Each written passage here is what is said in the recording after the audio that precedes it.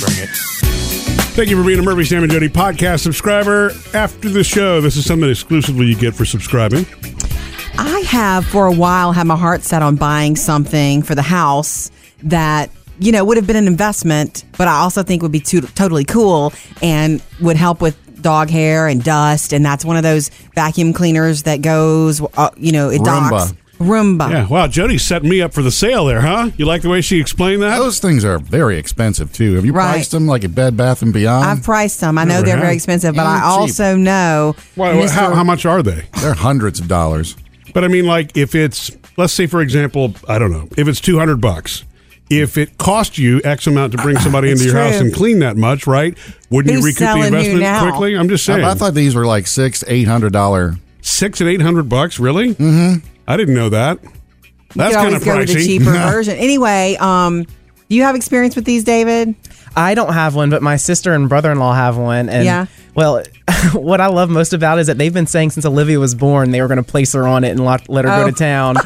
But now that she can finally sit up on her own, she's too heavy, so now it won't go. So. Sure. They probably don't want to do that to her now anyway because it's going to make not a good idea. She's going to bust her head wide open. I have a friend who has one, and I've been over there when it takes off because you can program it at certain times. Yeah, go clean, right? Yeah, and it just goes all over the place. The reason I don't want one now, I mean, I just know that we do not need this in our home. I can tell you why I know we don't want one. Dogs. Yeah, they make messes. This morning, before I left the house, that was the first thing I had to do, roll out a bunch of paper towels. And the last thing I would want is a Roomba, whatever it is called. What mess was it, number 1 or number 2? It was number 1. Oh, okay. Which dog was it? Number 1, number 2, number 3? It was dog number 3, and it was their number 1. Okay. Yep. Okay.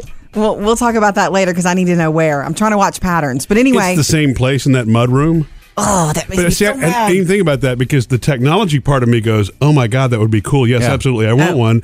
But the practical side of me, as it goes through and gets damaged by... Are you kidding? There's a picture. Yeah, there's a picture floating around Facebook of the underside of one that... went through number 2. Yeah, that hit number 2 and kept on going. It hits your dog's number 2, and then it goes all over your house, spreading that joy. Yeah. And that is why we could never. We have too many dogs.